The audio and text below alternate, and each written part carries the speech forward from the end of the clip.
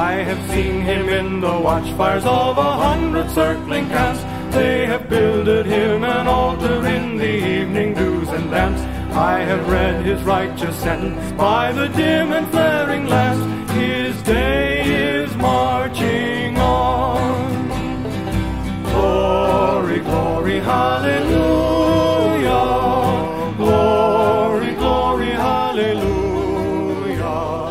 Glory, glory. Hello, and welcome back to the American Writers 100 Pages at a Time podcast.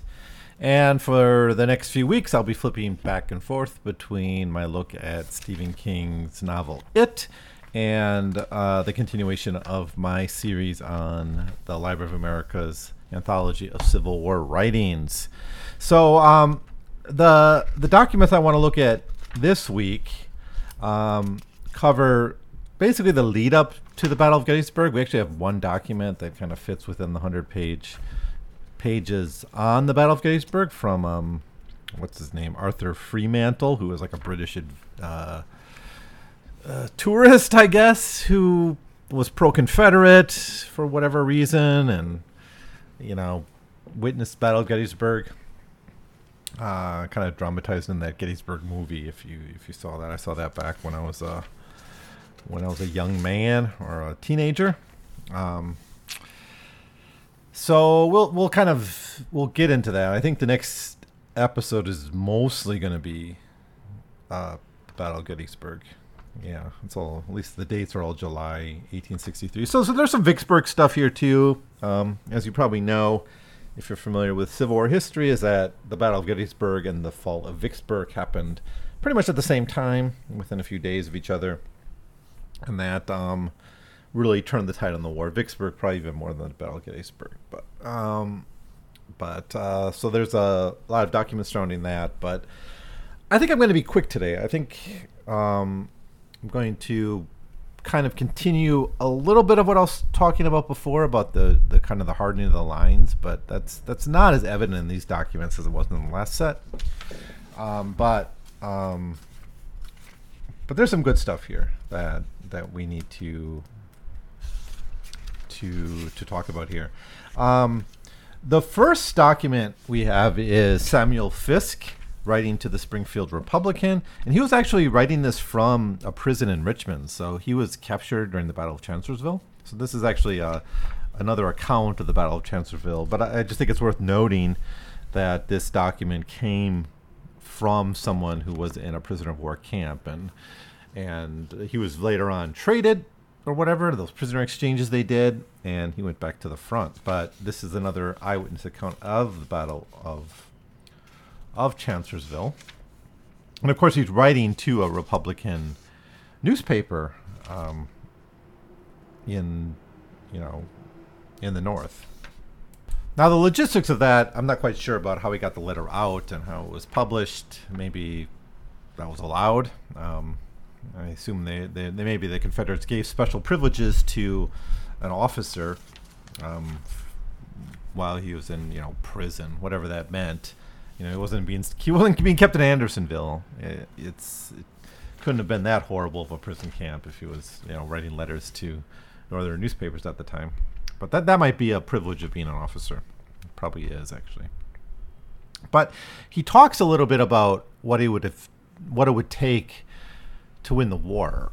And he's not the only person who said something like if I had been in charge at Chancellorsville, we would have won. I mean, and it's not hard to kind of armchair general that particular battle, because the Union did outnumber the Confederates 2-1, and the Confederates were attacking and somehow found them with their pants off and defeated them. But Fisk, of course, was captured in that battle, so I'm not sure he's one to talk necessarily about this, but obviously the strategy of the battle wasn't really his fault.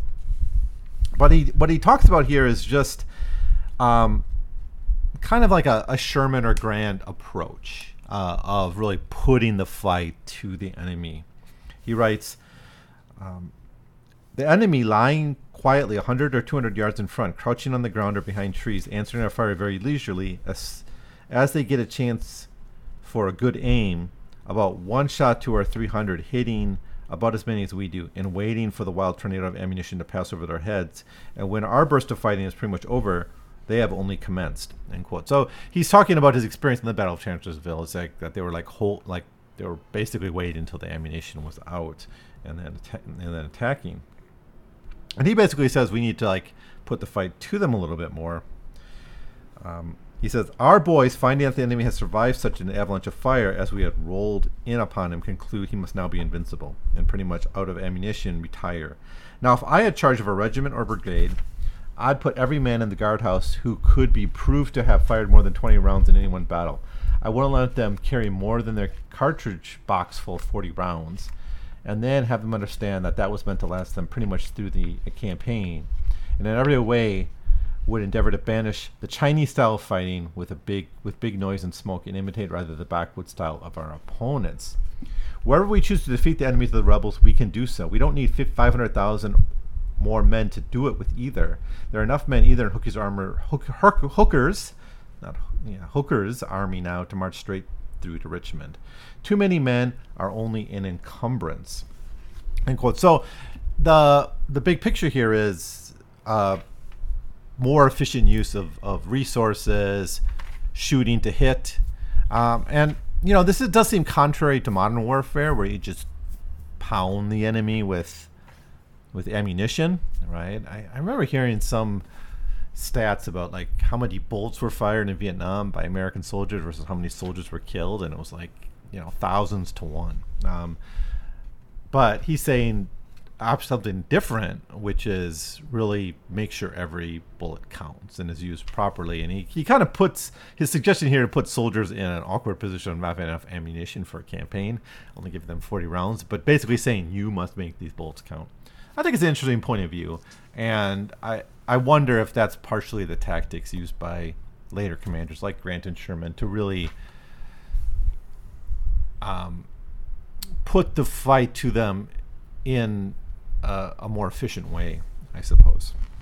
Now, I don't know. Maybe that's not quite what Grant did. I'm not quite up on the day-to-day tactics and use of logistics and all that by the different armies. But, of course, Grant is able to maintain this siege of Vicksburg with very long supply lines. I assume making quite efficient use of the supplies he had. But anyways, that's kind of an interesting point of view, I thought. We got some testimony before the American Freedmen's Inquiry Commission in the next document, which is kind of just talking again about the use of former slaves, which of course is an ongoing debate. It's been throughout this volume of documents I've been looking at ever since the Emancipation Proclamation was put into effect. We see the mobilizing of black soldiers. There'll be a couple more documents about that issue in this particular episode. But this testimony is saying we could make better use of these former slaves. Connected to that is Thomas Wentworth Higgins' journal. He was a officer in the 51st Massachusetts Infantry. Now, of course, the 54th Massachusetts gets much more fame, both at the time and since. Certainly, that movie Glory has done a lot to promote the idea of the reputation of the 54th Massachusetts. But apparently, the 51st Massachusetts was actually one of the there's another unit that would engage in a major battle that we'll talk about in a little bit, but this was another early unit of black soldiers. Now he talks about the difficulty of commanding black soldiers, one of which is the amount of time is spent writing letters, which is something maybe we don't think of much in military history, but of course the U.S. Army, both North and South, was fairly illiterate. That, of course, was not the case for most of these black units because they were slaves and they weren't allowed to learn to read. Some of them could, but that was the exception. So to write letters, white officers in these units had to copy and write these letters, and he talks about that being a burden. He talks also a little bit about how black culture shapes the experience of running these units. you know, participating in funerals at plantations and things like that. So there's some. This document talks a little bit about the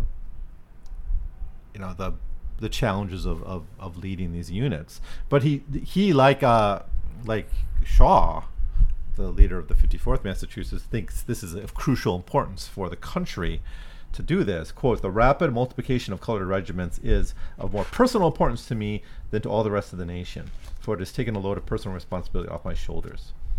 There is no doubt that for many months the fate of the whole movement for colored soldiers rested on the behavior of this one regiment." End quote. And he's saying, like, we need more black soldiers just to, like, prove their capacity to fight, right? And that's, of course, going to happen within months of, or within actually weeks of when this was written. Now, there's a couple documents here I'm just going to skip over really quickly because I really don't want to emphasize them too much. But one is a diary entry, Morning Stonewall Jackson. We saw one of these last time, too, and it's just like, give me a break. I don't know that much about General Jackson, but, kind of the myth-making. You don't see much evidence of this kind of myth-making going on at the time on the Union side. There's, of course, that comes later, right? Grant and certainly Lincoln become, deified in national history. But, there seems so much more in the lost cause side of things, involving this uplifting of these generals as being, beyond that of a normal human. And at the time, too, right? And maybe this is coming from these string of victories from the, especially in Virginia. But this document's a little over the top. But it was just a diary, so let's not blame them too much, I suppose. What else we got here?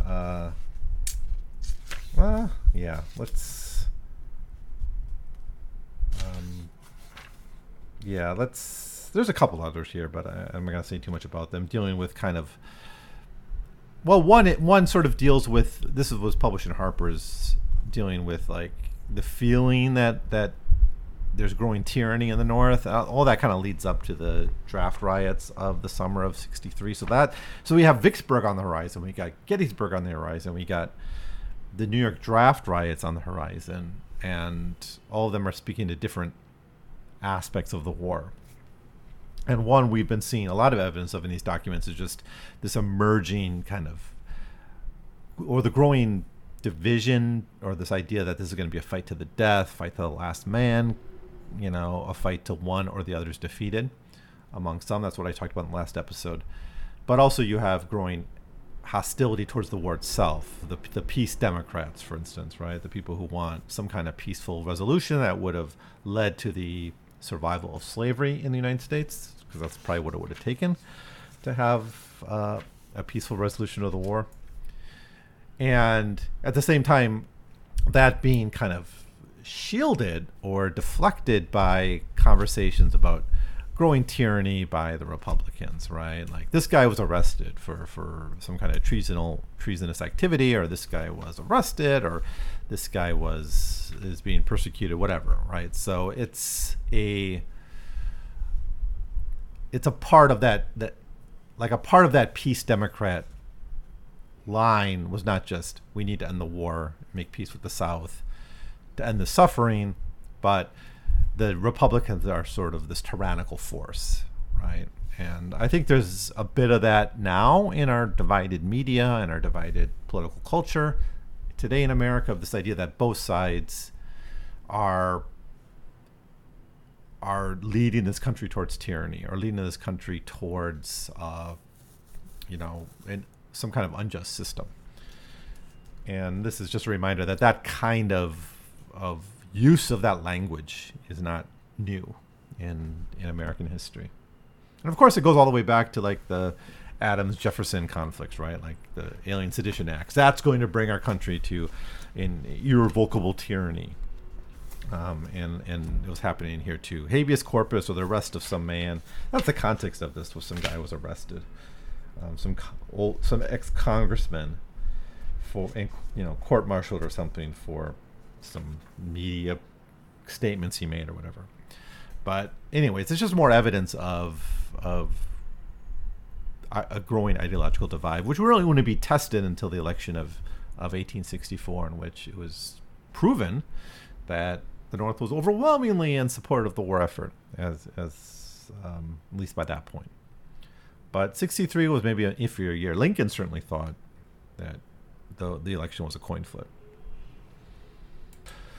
Okay, anyways, moving on. The next document, dated June 1863, is a letter from Robert Gould Shaw to his to Annie Haggerty Shaw. His wife by this point. They got married.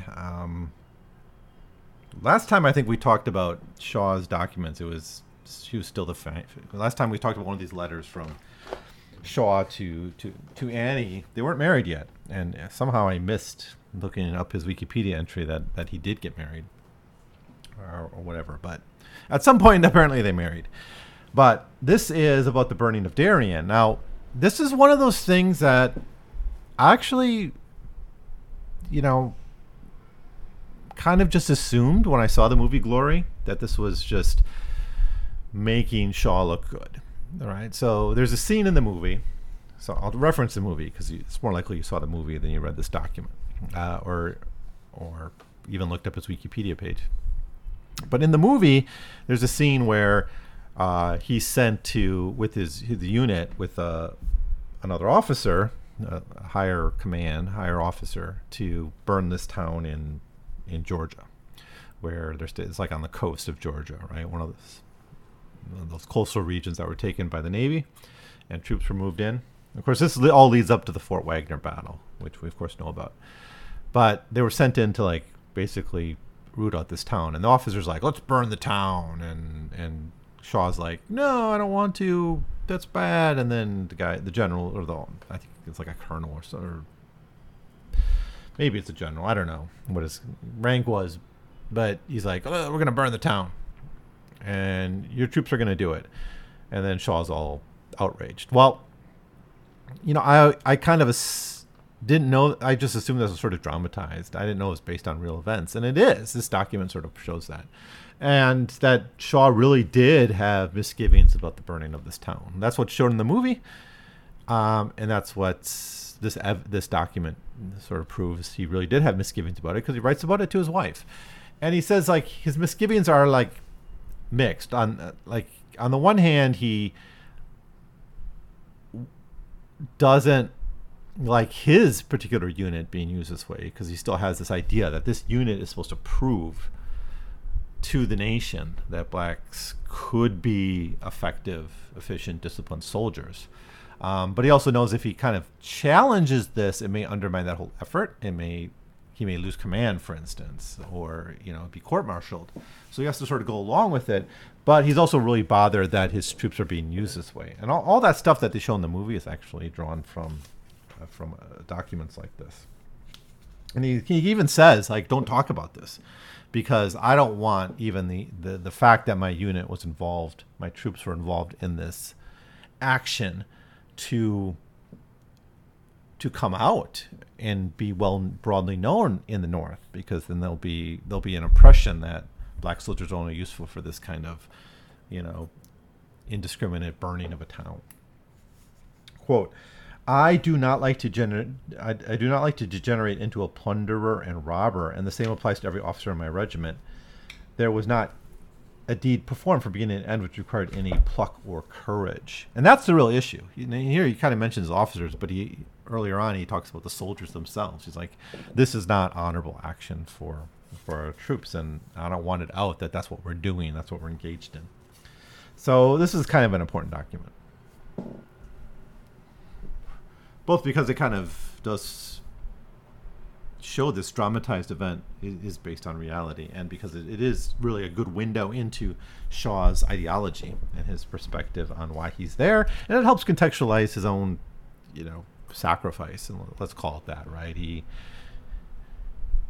sacrificed himself and his men in a battle that he probably knew was hopeless in order to achieve this goal. So anyways, we got some documents here about Vicksburg and the Vicksburg campaign, but a lot of it is just details about the campaign and the little battles that are going on and the campaign efforts. Nothing too interesting to talk about, I think. But when we flip back to Virginia, this is an interesting document. This is Robert E. Lee to Jefferson Davis, June 10th, 1863, where he says, I'm going to take the army up north to Pennsylvania. And it's clear from this document, there's no plan, that it's dumb. And I'm sorry to say it, like, anyone who thinks like Robert E. Lee was a good general should like read this document and really consider he has no idea what he's doing. And the fact that would be like one of his most devastating defeats, where he just gets creamed by George Meade at Gettysburg. And the whole campaign didn't really, like, it comes down to like, if I go north, I can like live off the land. Okay. That's fine. You live off the land, but you lose half your army. All right. That's wise. And then he says, like, oh, we can divide the North this way. And maybe he's been influenced by this press and this idea that there's the Peace Democrats and you can kind of coerce them into a peace settlement or something through politics. He talks a little bit about that. You know, it's kind of amazing that Jeff Davis just went along with this. I mean, maybe Jefferson Davis didn't have a choice. It's like, well, Lee's all I got, and he's popular, and he just won this big battle of Chancellorsville, so just let him do whatever he wants. But the plan seems so stupid. He even bases it on, like, I mean, like, I'll give you a sentence here where it's like, sort of like all sorts of weird rhetoric here. That doesn't make much sense to me. I'm not a general, but it seems like it's video game logic at times. Quote, conceding to our enemies the superiority claimed by them in numbers and resources and all the means and appliances for carrying on the war, we have no right to look for exemptions from the military consequences of a vigorous use of these advantages, except by such deliverance as the mercy of heaven may accord to the courage of our soldiers, the justice of our cause, and the constancy and prayers of our people. So he sets out, like, they have a numerical, material advantage over us, and therefore, you know, God will bless our efforts in invading the North. It says, like, this is. Then he even talks at one point that this will be like an honorable way to divide the North. It's just clear to me here that he doesn't have a plan, and maybe someone out there who knows more about this campaign and Lee and Confederate strategy can explain this campaign, but it seems to me there's not much of a plan at all. So that's kind of our setup to the Gettysburg campaign. Is this rather, what in my view, kind of preposterous plan laid out? You know, compare this to the plans laid up by like the McClellan before the Peninsular Campaign, and you know, of course, Lincoln was always pushing him. You got to go, and he's like, no, we got to like do this, take this town first, and move these units there, and do it all very methodically. And Lee doesn't seem to have any patience for that kind of actual planning. The fact that both those invasions failed, I suppose, might speak more to just the war climate of the time and the nature of war and technology. But still, McClellan did his homework, and I don't get the sense Lee was doing his homework here. So a little bit later on, we have a pretty elaborate writing by Abraham Lincoln, written to like critics of some of his policies. This is in response to the criticism of the press and some people that kind of federal powers are going too far. And he gives kind of a constitutional argument here, and I think a lot of his constitutional arguments during the war comes down to the fact that the Constitution does grant executive powers in the case of invasion or rebellion, and he refers back to that a lot. And I guess obviously this is an example of invasion or rebellion, so I don't have much problem in understanding the constitutionality of the actions that Lincoln did, and in fact, in many ways, he seems quite modest in the way he used his presidential powers. And I know there's that narrative out there, largely by lost causers, that Lincoln was overstretching his constitutional authority or whatever. It's like, yeah, but it was like the South that totally disregarded the Constitution. So appealing to that is kind of ridiculous. And that's actually what Lincoln says here. He says, like, some of these appeals to the Constitution are being made by people who have rejected the Constitution and left the Union. But mostly he does say all of this stuff seems to me to be constitutional. So it's a rather long document, but it really comes down to that. I think it's significant in like the history of American war powers, I suppose, presidential war powers. So I guess that's most of what I want to say. There's just one more document that I found kind of interesting. Was a guy named Lafayette McLaws, who was a general. He was actually one of the divisions in Longstreet's, right? Corps, I guess, that in Lee's army. And he's writing to his wife during the invasion. And of course, I don't know how honestly we should take these accounts. I guess I have no problem like accepting them as they are, being not a document for public consumption. But he's talking about, going to the north and like living off the land, which is of course was part of the plan initially in the north. But he talks about encountering people in Pennsylvania and Maryland. And here's what he says. As I crossed the line into Pennsylvania, at Green Castle on the road to Chambersburg, several young ladies were assembled engaging in scoffing at our men as they passed, but they were treated with contempt or derision. I heard nothing witty said by any of them. It was made evident, however, that they were not ladies in the Southern acceptations of the word. Now, and so I'll stop there. We saw this before with like when Butler talked about like the people who protested the Union occupation of Louisiana. If you remember this from way back before the summer, we looked at this document and he was like talking about the women who are protesting Union soldiers as like not real women, kind of hinting, they're kind of prostitutes or whatever, right? And this became kind of an issue in Louisiana among Confederate loyalists. And here we see the same kind of language being used. It's like if women are out there yelling at soldiers, spitting on soldiers, harassing them, they're not real ladies. Like a real lady wouldn't treat honorable soldiers this way or something. It's kind of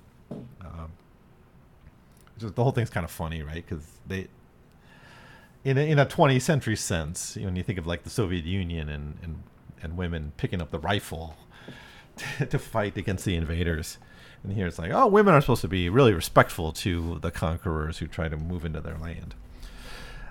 Anyways, then he says, the men I spoke to acknowledged the brutalities practiced by their troops upon the Southern people, fully justifying our retaliating, and were surprised at our moderation. The poorer classes told me that our own troops behaved better than their own had done. Here, I don't know. Like, on the one hand, I can imagine someone talking to a man, talking to these Confederate army, these troops of the Confederate army moving into their land and saying, yeah, okay, I guess we're doing the same stuff to you in the South, so, what goes around comes around. They're also like armed soldiers in your farms, so you might not want to talk back to them. Women, knowing they're not going to be retaliated against quite so fiercely, maybe, do a little bit more spitting or rock throwing or name calling or whatever. But he makes this point, like the poorer classes said, like, the Union Army is much worse, and I don't really buy that. But anyways, it's a perspective on this Southern invasion of the North. But whatever. Oh, we got a document here on the changing of command. George Meade taking over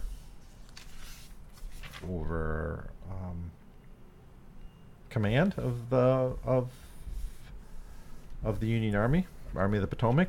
And then I guess the final document is Arthur James Fremantle's diary from the Battle of Gettysburg. So this is a document that actually is an eyewitness account to the Battle of Gettysburg. And a a lot of this talks about the aftermath of the third day and Pickett's charge and the crushing of the army. If you are familiar with the Battle of Gettysburg, there's not that much new here, I guess. It kind of just gives a very top-down look at the battle, because that's who he's hanging out with, is generals. So our characters in this narrative are all generals and officers and leadership. Like, you know, he spends a lot of time with Lee and Longstreet's staff, of course. But, you know, it's a good window, I guess, into Longstreet, if that's something you're interested in. I know he's a controversial figure in the Battle of Gettysburg, especially by lost causers. But there. It's here if you want to read it. I'm not going to say too much about it. So anyways, the next episode is going to dwell mostly on the Battle of Gettysburg and maybe some on Vicksburg too. Hopefully we'll get some more grassroots perspectives. But yeah, all the documents in the next 100 pages were written in July of 1863. So for good reasons, the editors here focus on that battle. And yeah, I'm fine with that. So anyways, that's it for now. In my next episode, I'll flip back to talking about Stephen King's novel It. And then get back to the Civil War. So I'll be flipping back and forth over the next few episodes, at least until I finish It. That'll happen first, probably. But it should be about the same time that I finish up the Civil War series and that novel. And then we'll move on to, I think, Mark Twain. But if I'm enjoying the Stephen King series, I may throw in some other King novels that I really like. Maybe do a Dark Tower read through. That would be wild and enjoyable, I'm sure. Fill up a lot of episodes for sure. So anyways, we'll see where this podcast takes us when we get to the end of this current run of episodes. So anyways, thanks for listening. Leave me your comments. Send me an email if you want, and I'll see you next time. Forth the trumpet that shall never call retreat. He is sifting out the hearts of men before his judgment seat. Oh, be swift, my soul, to answer him. Be jubilant, my feet. Our God is marching